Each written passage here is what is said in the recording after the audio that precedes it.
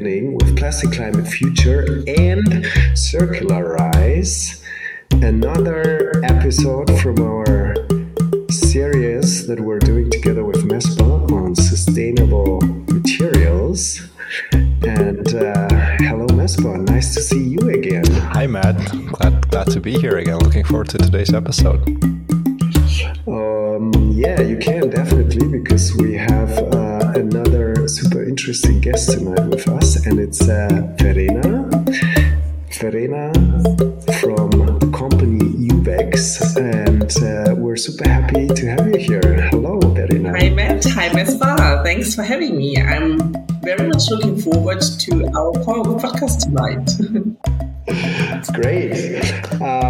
So, Verena, maybe you've heard already some of our podcasts, but you of course you should say yes now, yes. Right? But if not, it doesn't matter. But we always start because I think the most inspiring thing about innovation is always the personal journey of the people, of these innovators behind those innovations.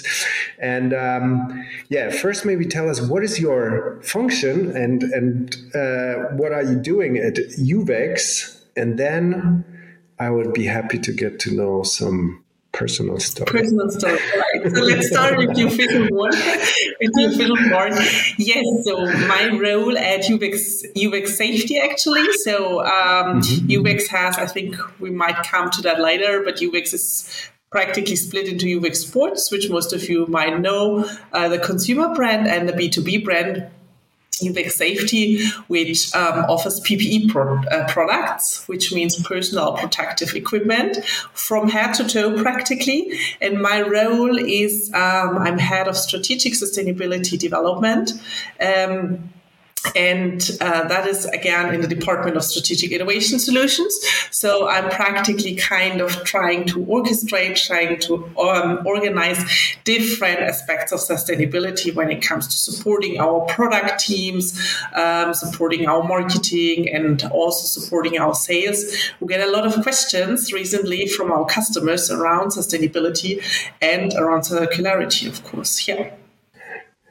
Cool. And what is your background then? Are you then a material person? Are you a strategy person, or both, or maybe business? I don't really know what I am. So I just kind of cover a little bit of here and there, and I don't have this classic CV assumingly. So I've studied English and economics, so rather broad range and background, so no techie background. And then I worked in the textile industry for more than 10 years. Textile industry, actually selling natural fibers, selling merino yarns for a global active company. And within that role, I was in touch with lots of sports and outdoor brands, because that was the segment I was specializing in, together with those brands in Australia, New Zealand, but also Europe. I was building up actually programs. I was building up supply chains, supporting them, consulting them.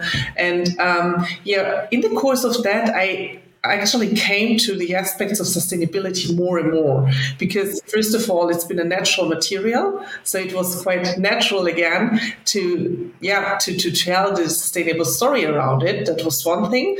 But on the other hand, also the aspect of transparent supply chains across the whole textile manufacturing process. Textile manufacturing process are rather complex, and I have a lot of steps involved. And this is like the kind of, this is how I came to sustainability, and then further developing towards the plastics industry, towards more plastic material within my role at UVEX. Yes. And because I know UVEX mainly from sports, because I'm a sports guy, but you just mentioned that this is just one division. So the part where you are active in, like people's protection, I know UVEX actually from the protective shoes that we had to wear in some of the companies, of course, yes. Right? That no one likes to wear, but especially those who have to work in the lab, like at universities. But that's kind of like the bigger business, right? Of UVEX. Definitely. So we're super happy for our sports colleagues because they support us a lot with the brand awareness. So the brand is pretty well known, and they do around the sports part is around 25% of our business, and safety, the PPE part, is around 75%. So that's really the largest part, and it's also a global business. So we're covering practically like any type of different markets around the world. And yes, my colleagues from the footwear department try very, very hard, and I think they've done an amazing job to make the shoes, meanwhile, not only look good, but also being super comfortable. So maybe you should try some new. Then I will have to work the time you were still wearing those, Matt, was a long, long time ago. I think the innovations are way ahead now. Yeah. They're very comfortable now. Thanks. This was a nice way to say that I look old. Well, if you want to see how Matt looks like, you should watch the podcast and not listen to it on YouTube.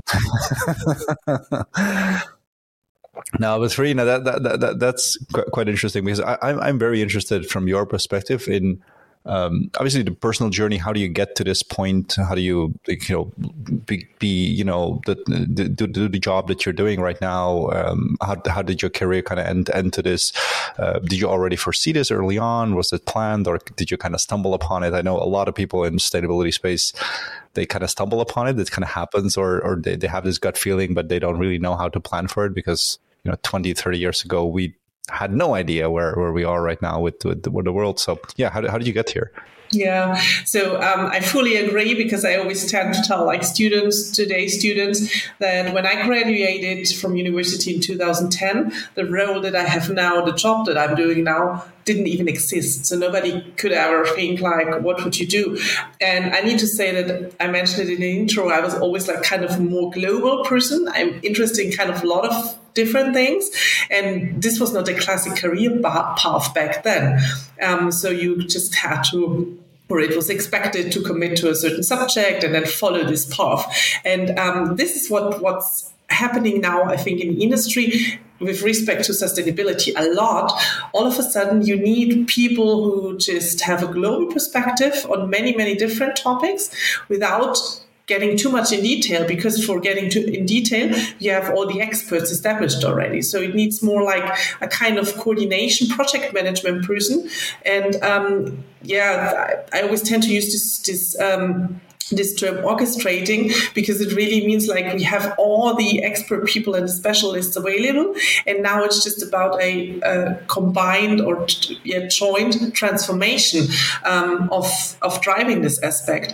And for your question about if I planned this, nope, not at all. I had no clue about this topic coming up, and it's not that I was like 10 years ago I said I need to follow a classic sustainability path. I was more into sales and marketing, always these kind of things with communication, and maybe also explaining, working with people, of course, and getting things moving. And I think that's these skills are quite useful now also in this role, to really look at the sustainability transformation from a project management point of view.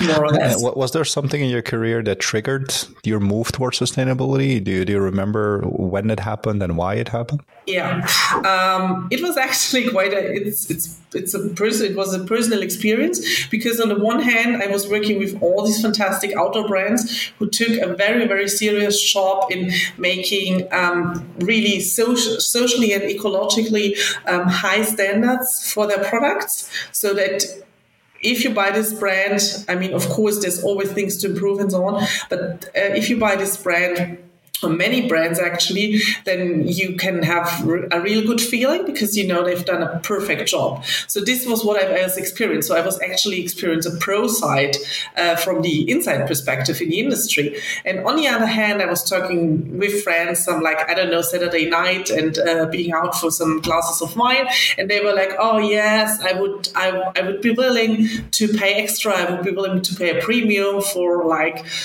sustainable clothing or the sustainable sports gear, but I can't trust on that. I don't know what the certificates tell me. I don't know what the labels tell me. It's so hard to judge. And this was for me like a key point or a key turning point probably in my career, when I also had the opportunity in my previous company, in textile company, to start a project where we've created a platform that had the mission to say, okay, let's make sustainability experienceable. And we just put different suppliers on the platform. It was a digital platform that then generated a QR code, could be used on the clothes. And this QR code was quite easy to access. So that was important for us to make it as easy as possible for customers, for consumers, to access the story behind the garment, to see like the different steps included, and at one glance see the social standards and the ecological standards. And this was really when I came to sustainability. The project was later then turned into a startup called Know Your Stuff. Excuse me. And this was really the key point for me when I also then came across this opportunity at UVEX Safety, which was at first titled as Business Development Sustainability, where I really saw the mission to combine the sometimes dry factual aspects of sustainability with the business opportunity, with the business perspective, and the communicative part. Yeah, what a cool story. And now, having an expert in transparency also with us, Mespa. I think this resonates well also with what's happening, I think, in the industry. I mean, also the necessity for this trust, not only because, it makes you feel good, but I think because if you want to drive these collaborations where you can close the loop between different parts of the value chain, it's also about transmitting the right type of information so that there new collaborations will exist, right? Or will come into being and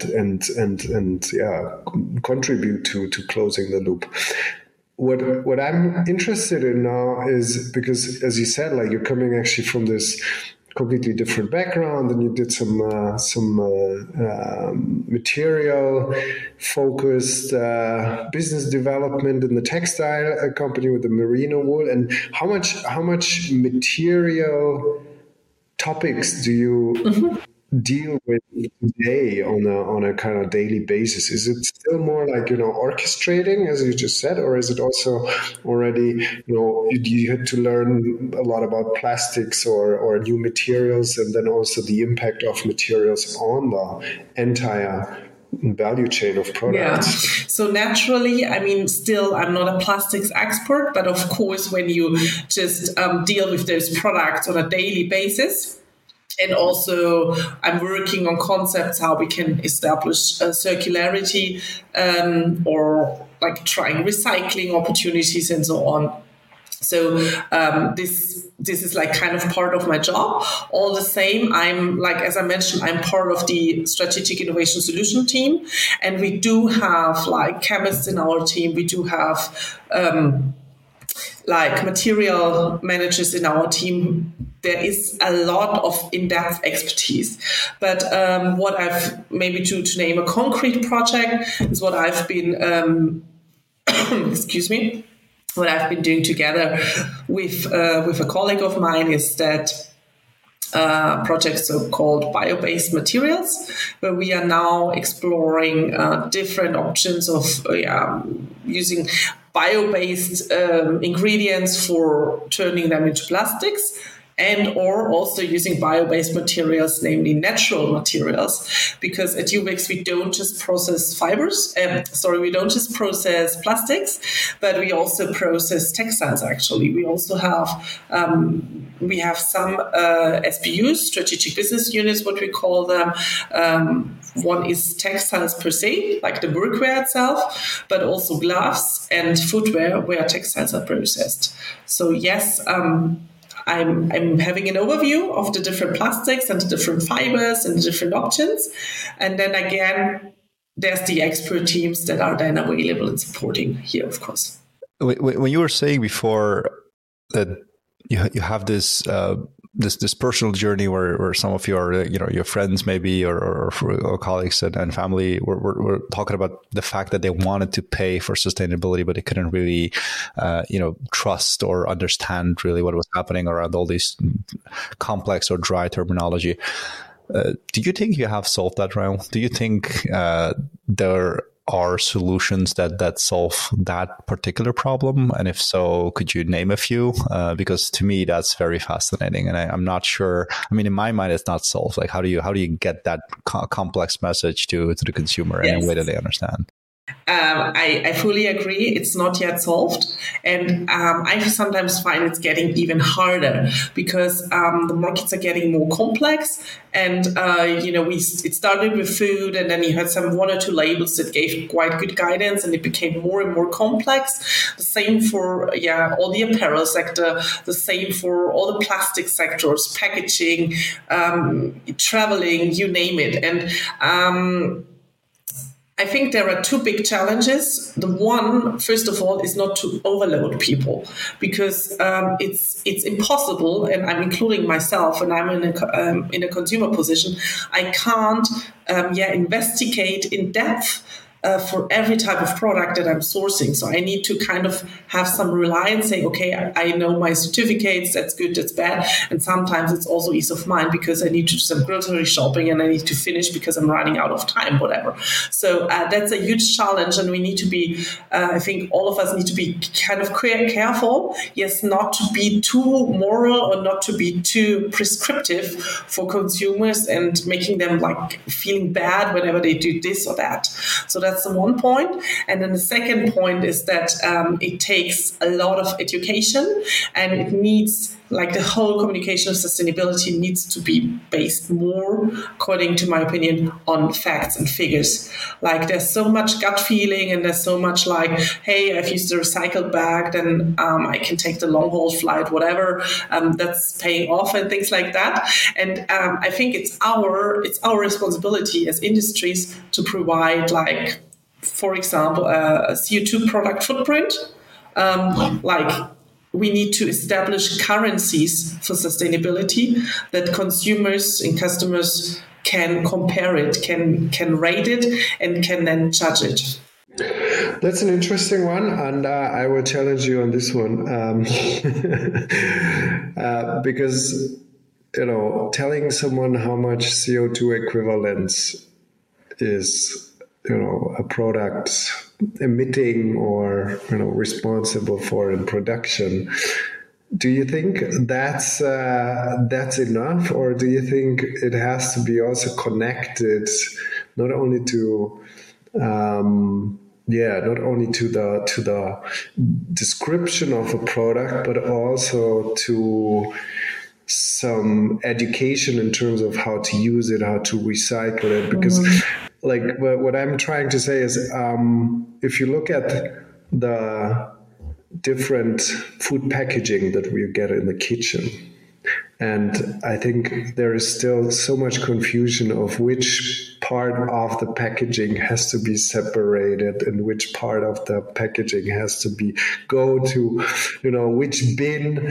Is it now real paper? Is it as a paper towel goes to the paper bin or not? I mean, of course, people who are in the field, they are much more aware of this. But I think even if it says it's recycled, there is still such a big educational gap in terms in the use phase on how to close these loops.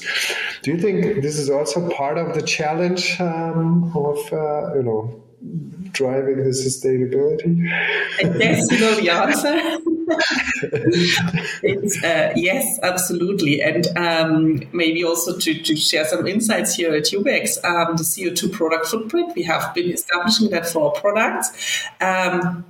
Exactly to get away from this, this is like a green product because it has some recycled content. Okay. We want to make it provable. We want to make it measurable and comparable.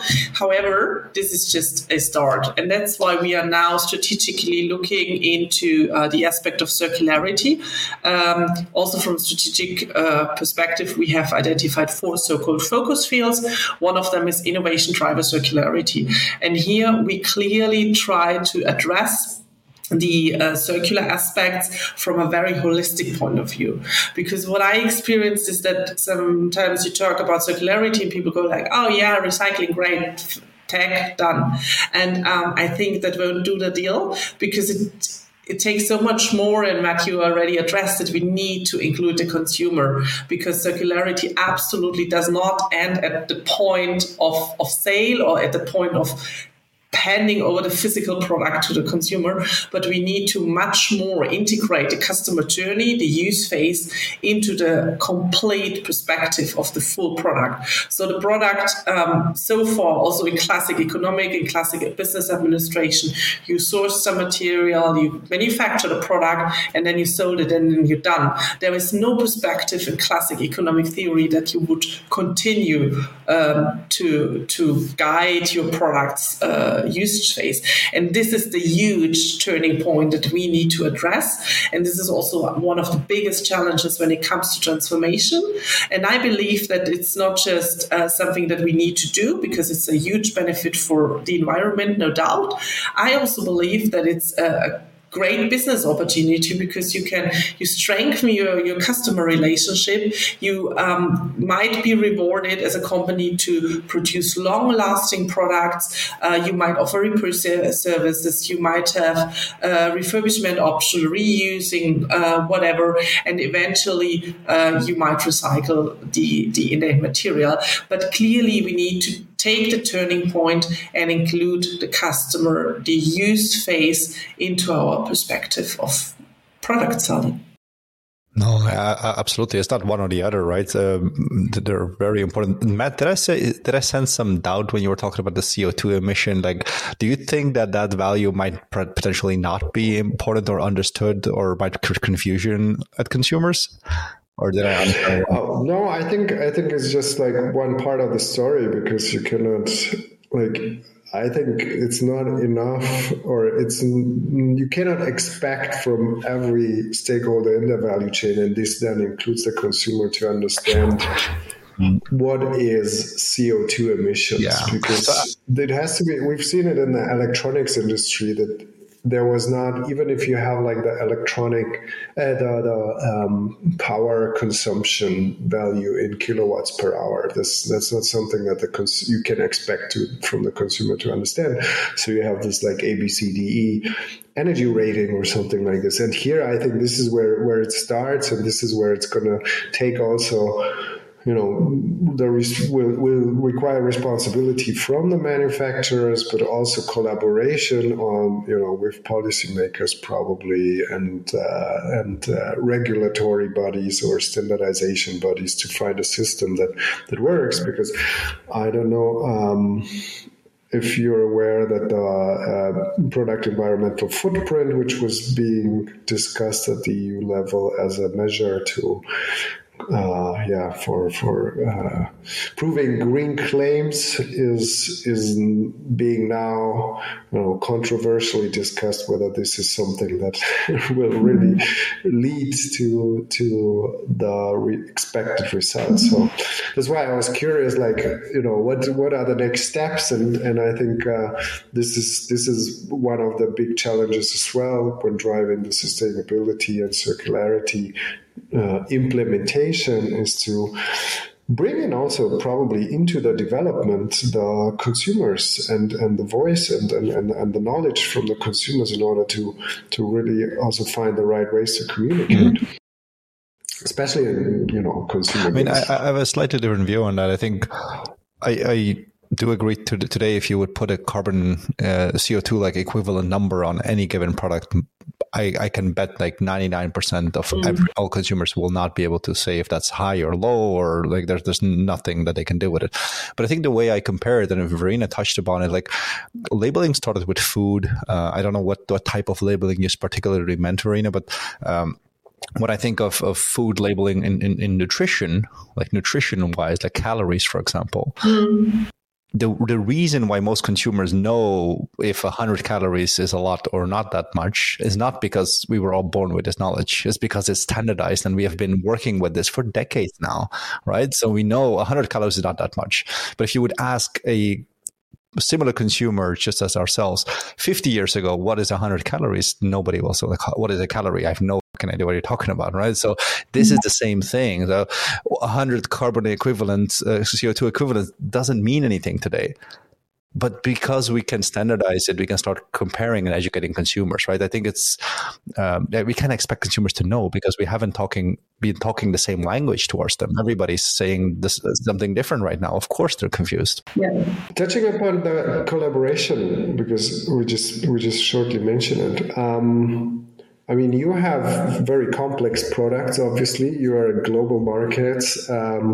You have challenges on maybe also different cultural backgrounds, which affects the consumer education and consumer behavior, but also, supply chains. And now you say you want to close the loop and you want to become circular. So we said already at the beginning when off the mic, we said that the collaboration part is crucial for this, of course.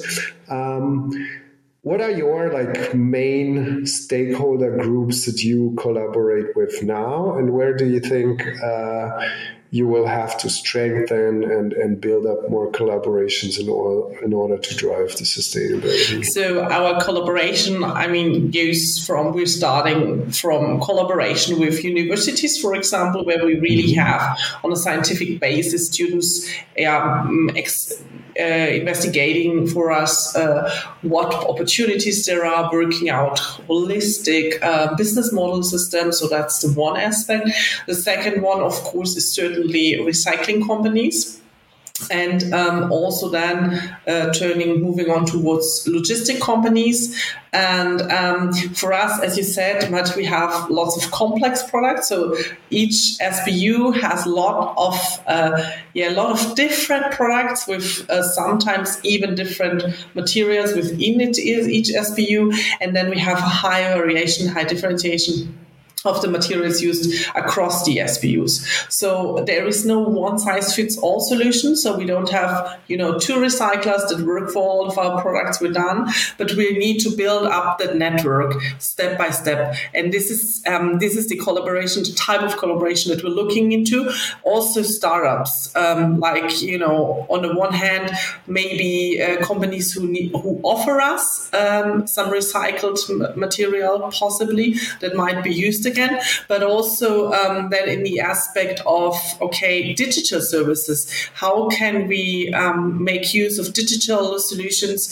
How can we use them to follow our products, to monitor the usage phase, maybe get them back again, not even selling them, but renting them out. So we're now really in this brainstorming phase, and we're trying to build up our kind of network ecosystem. And we're also looking into solutions, how we can actually make circularity measurable, just as we do with the CO2 product footprint. It's always it's not the perfect value, but we do the same for circularity. So we're looking into trying to find kind of KPIs for circularity that we can also support our product managers with and let them know what materials can be used for circular product design, and also maybe what startups have what new solutions. So that's, I can't now give an example of a perfect collaboration for circularity. It's rather really the scouting and building up of different ecosystems for the specific purposes of our different product requirements. I think, ecosystem, you name it. I think it's about creating also these ecosystems now, not only within the own organization, but also I think within all the stakeholders in the value chain. And for this, obviously, we need some standards. We need, some metrics. We need to be able to communicate. We need MESPA with Circularise to also trust the information that is being transported. Yes. And I think that's something that's changing now. And maybe one small add up to this is sometimes we might even be our own stakeholders, our own ecosystem, because we might have some materials which are waste for one SBU that can be used for another one. So, because we have this complexity or this high variety of materials, which is sometimes a big challenge, it's also opportunity because we have our own supplies. In some cases. Yeah, in a circular economy, there's no waste, right? So exactly. your waste is someone else's input, right? Exactly. Change in perspective, and all of a sudden, waste is material is value. So, with your experience in textiles, did you back then, or maybe even now, see any kind of good traceability efforts where you think that's also now from a brand owner perspective is something you can work with, like standards or regulation or some sort of a framework that you're working with that you think is good for like making the translation and talking about it, because it's all about communicating that to the consumer and making sure the value is captured at the end. Do you have any experience with that type of like transparency or chain of custody or that type of standards that you work with and that you like in particular? Mm-hmm. So the very well established standards, certainly, if I may name them here, GOTS and EV Best. Because they have been doing this when it was not yet in fashion at all. It was like I know some people who are in the board and they are really driving a real sustainable, transparent, and social textile world. And these standards have high demands. They take care of the chain of custody. So I think that's an absolute critical aspect when you look into standards for textiles, that you don't just evaluate the material, but that they always go through the whole textile chain. You mentioned it, Misbah, the chain of custody aspect, that really every partner is certified in the industry. EV Best asks for 100% KBT or KBA wool or cotton. That means that it's only very high standards for organic cotton or for kontrolliert biologische Tierhaltung. It's a German abbreviation when it comes to wool, or other animal fibers. And GOTS, which is the more commonly known, probably has asked for 70% of KBA or KBT fibers, with some more natural fibers to be added. So these are the two standards which are really, really good. And what's also going on in the industry, but this is not yet like a real standard, but it is much more like some startups that are doing similar things that we have been doing with Know Your Stuff, namely to make the textile supply chain transparent. I actually don't really work the term supply chain because it always sounds very strict and very linear. I'd rather go for supply network, supply web. But that's just a side remark. And so lots of things are happening on the digital startup platform side that will definitely bring, we always used the metaphor of unpacked black box of textile industry. Got it. And do you think these digital innovations and startups will replace the likes of GO2S or complement those? I assume that they're going to complement it because the standards are so well established. Blue Sign, for example, also. And we talked now a bit already, or actually almost in every question we had we reverted to the materials, right? So now from your perspective, and also working maybe with, not only polymers, but also in the field of innovation, looking also at alternatives to polymers, but also, the natural fibers and mixed fibers that you mentioned before. What kind of sustainable material innovations have you seen recently that are very much contributing to driving the circularity? Or maybe even like not doesn't have to be something super new, but maybe it's just simply like recycled materials versus bio-based materials. Like, what is your take on this? So firstly, I believe that's maybe something that we should reconsider. That's not so much in fashion and not immediately comes to mind when you think of sustainable plastics, is to use or to whatever, to use high quality plastics that is designed for long-lasting purposes. That's something we've been doing at UVEX for a very long time, but this is something that's a bit underestimated when it comes to circularity. So it doesn't have to be the absolute mega new innovation, but it is absolutely critical to use products as long as you can, because whatever you avoid to produce newly is the best thing you can do in terms of sustainability. So that's the one thing. Then we have had some very interesting information about chemical recycling processing. So not just startups, but also larger corporates seem to make really good steps here, because this is also, to be frank here, the biggest challenge that we face when it comes to mechanical recycling. It sometimes doesn't meet our technical values, and then we just can't guarantee the safety, the absolute purpose of our products, and therefore it's that's just not negotiable. So we need to have the certain standards. Chemical recycling is very promising, and what I had a meeting about last week was actually a startup company from Sweden, and they've made something very, very nice. They are using wood and combine it with virgin plastics, with compounds, about, 30 to 40% of wood, and then they add it on with virgin plastics, and then they create a complete new plastic compound out of it with a 30 to 40% natural basis. And I think these stories are quite nice, because it's not the absolute turnaround solution, but it's the little steps. And if we enrich our fossil-based materials by 30% natural materials, then this may be very, very helpful, because it achieves the quality values that we need for long-lasting products and contributes to bringing down our CO2 product footprint, but also, of course, when you think of the biological cycle, wood can be composted again, and so on, and therefore create circular products. So speaking of like making these small steps as well as bio-based plastics, what do you think of mass balancing? Is that something that is helpful for you, or is that something that is confusing to the consumer? There's some controversy around that as well. Any takes from your side? Mm-hmm. He just asked this question because he knows that it's also confusing for me. I see. Okay. I'm a pro mass balance person. I need to. Finally, someone will explain it to me.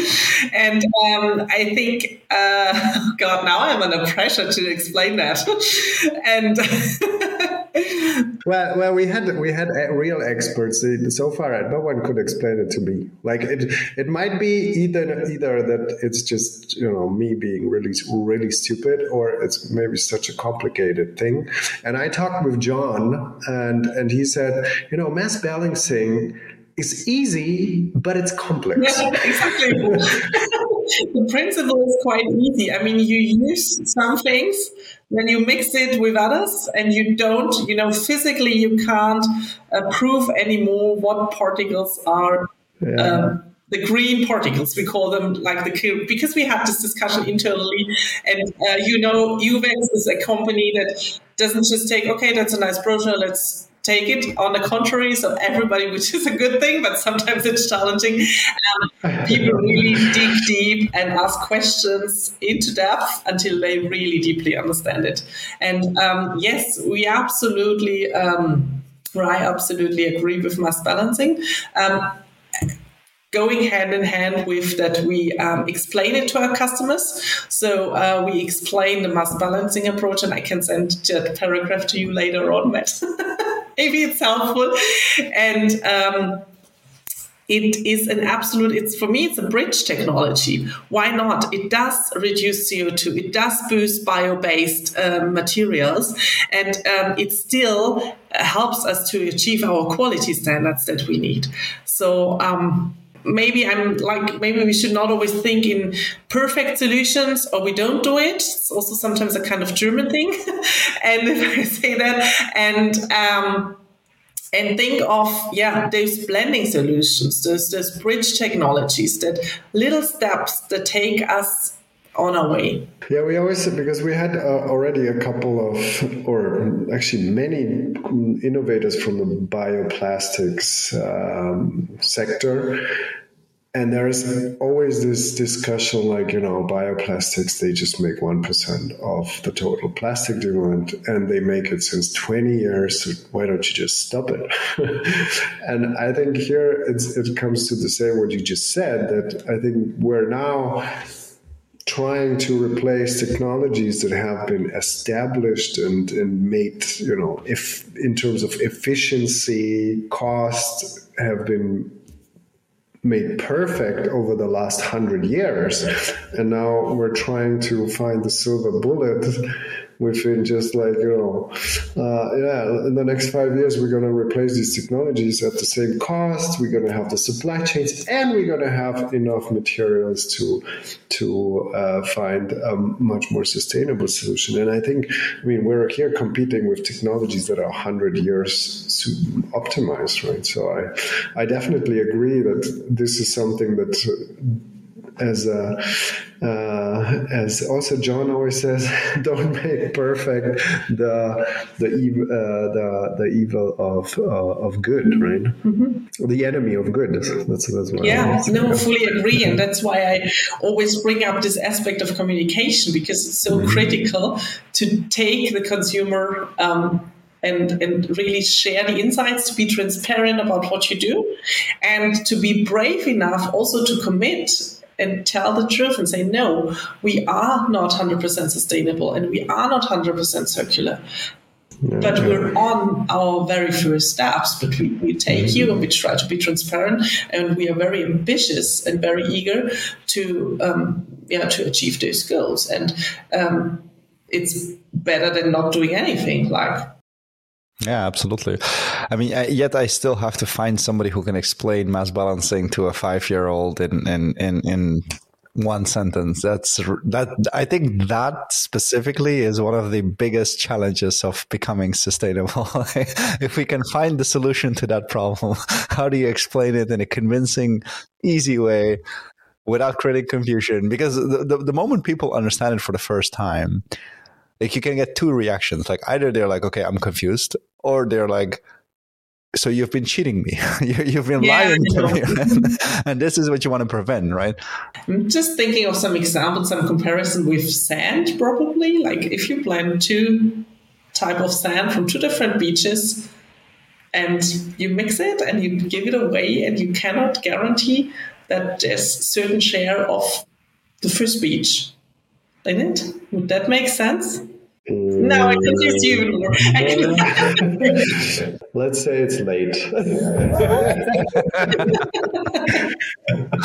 This would be a good advertisement, actually. So anyone who is listening and who is able to explain mass balancing within, let's say, maximum 2 sentences, or maybe 3, but for a level of a 5-year-old, they have to write to us, and we make a t-shirt or something. Yeah, the winner will be invited to the podcast, and we can have an episode with them where they can actually explain it.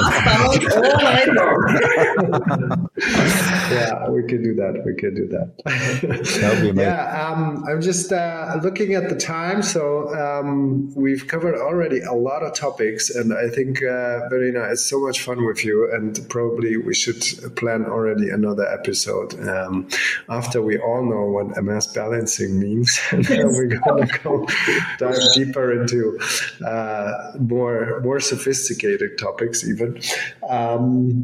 But we have always one last question that we always ask our guests, and this is one of the most important questions. I hope you like music, because we have a Plastic Climate Future playlist, and we're asking our guests always to provide one song that connects either to the podcast or to the person themselves, or which is simply a good song.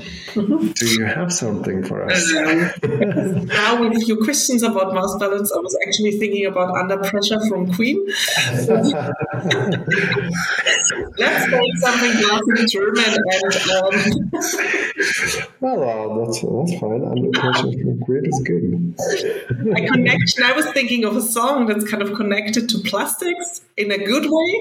It's not so easy, because there are not too many songs about plastic. So I would go for 99 Red Balloons from Nina or 99. Okay, that's a good one.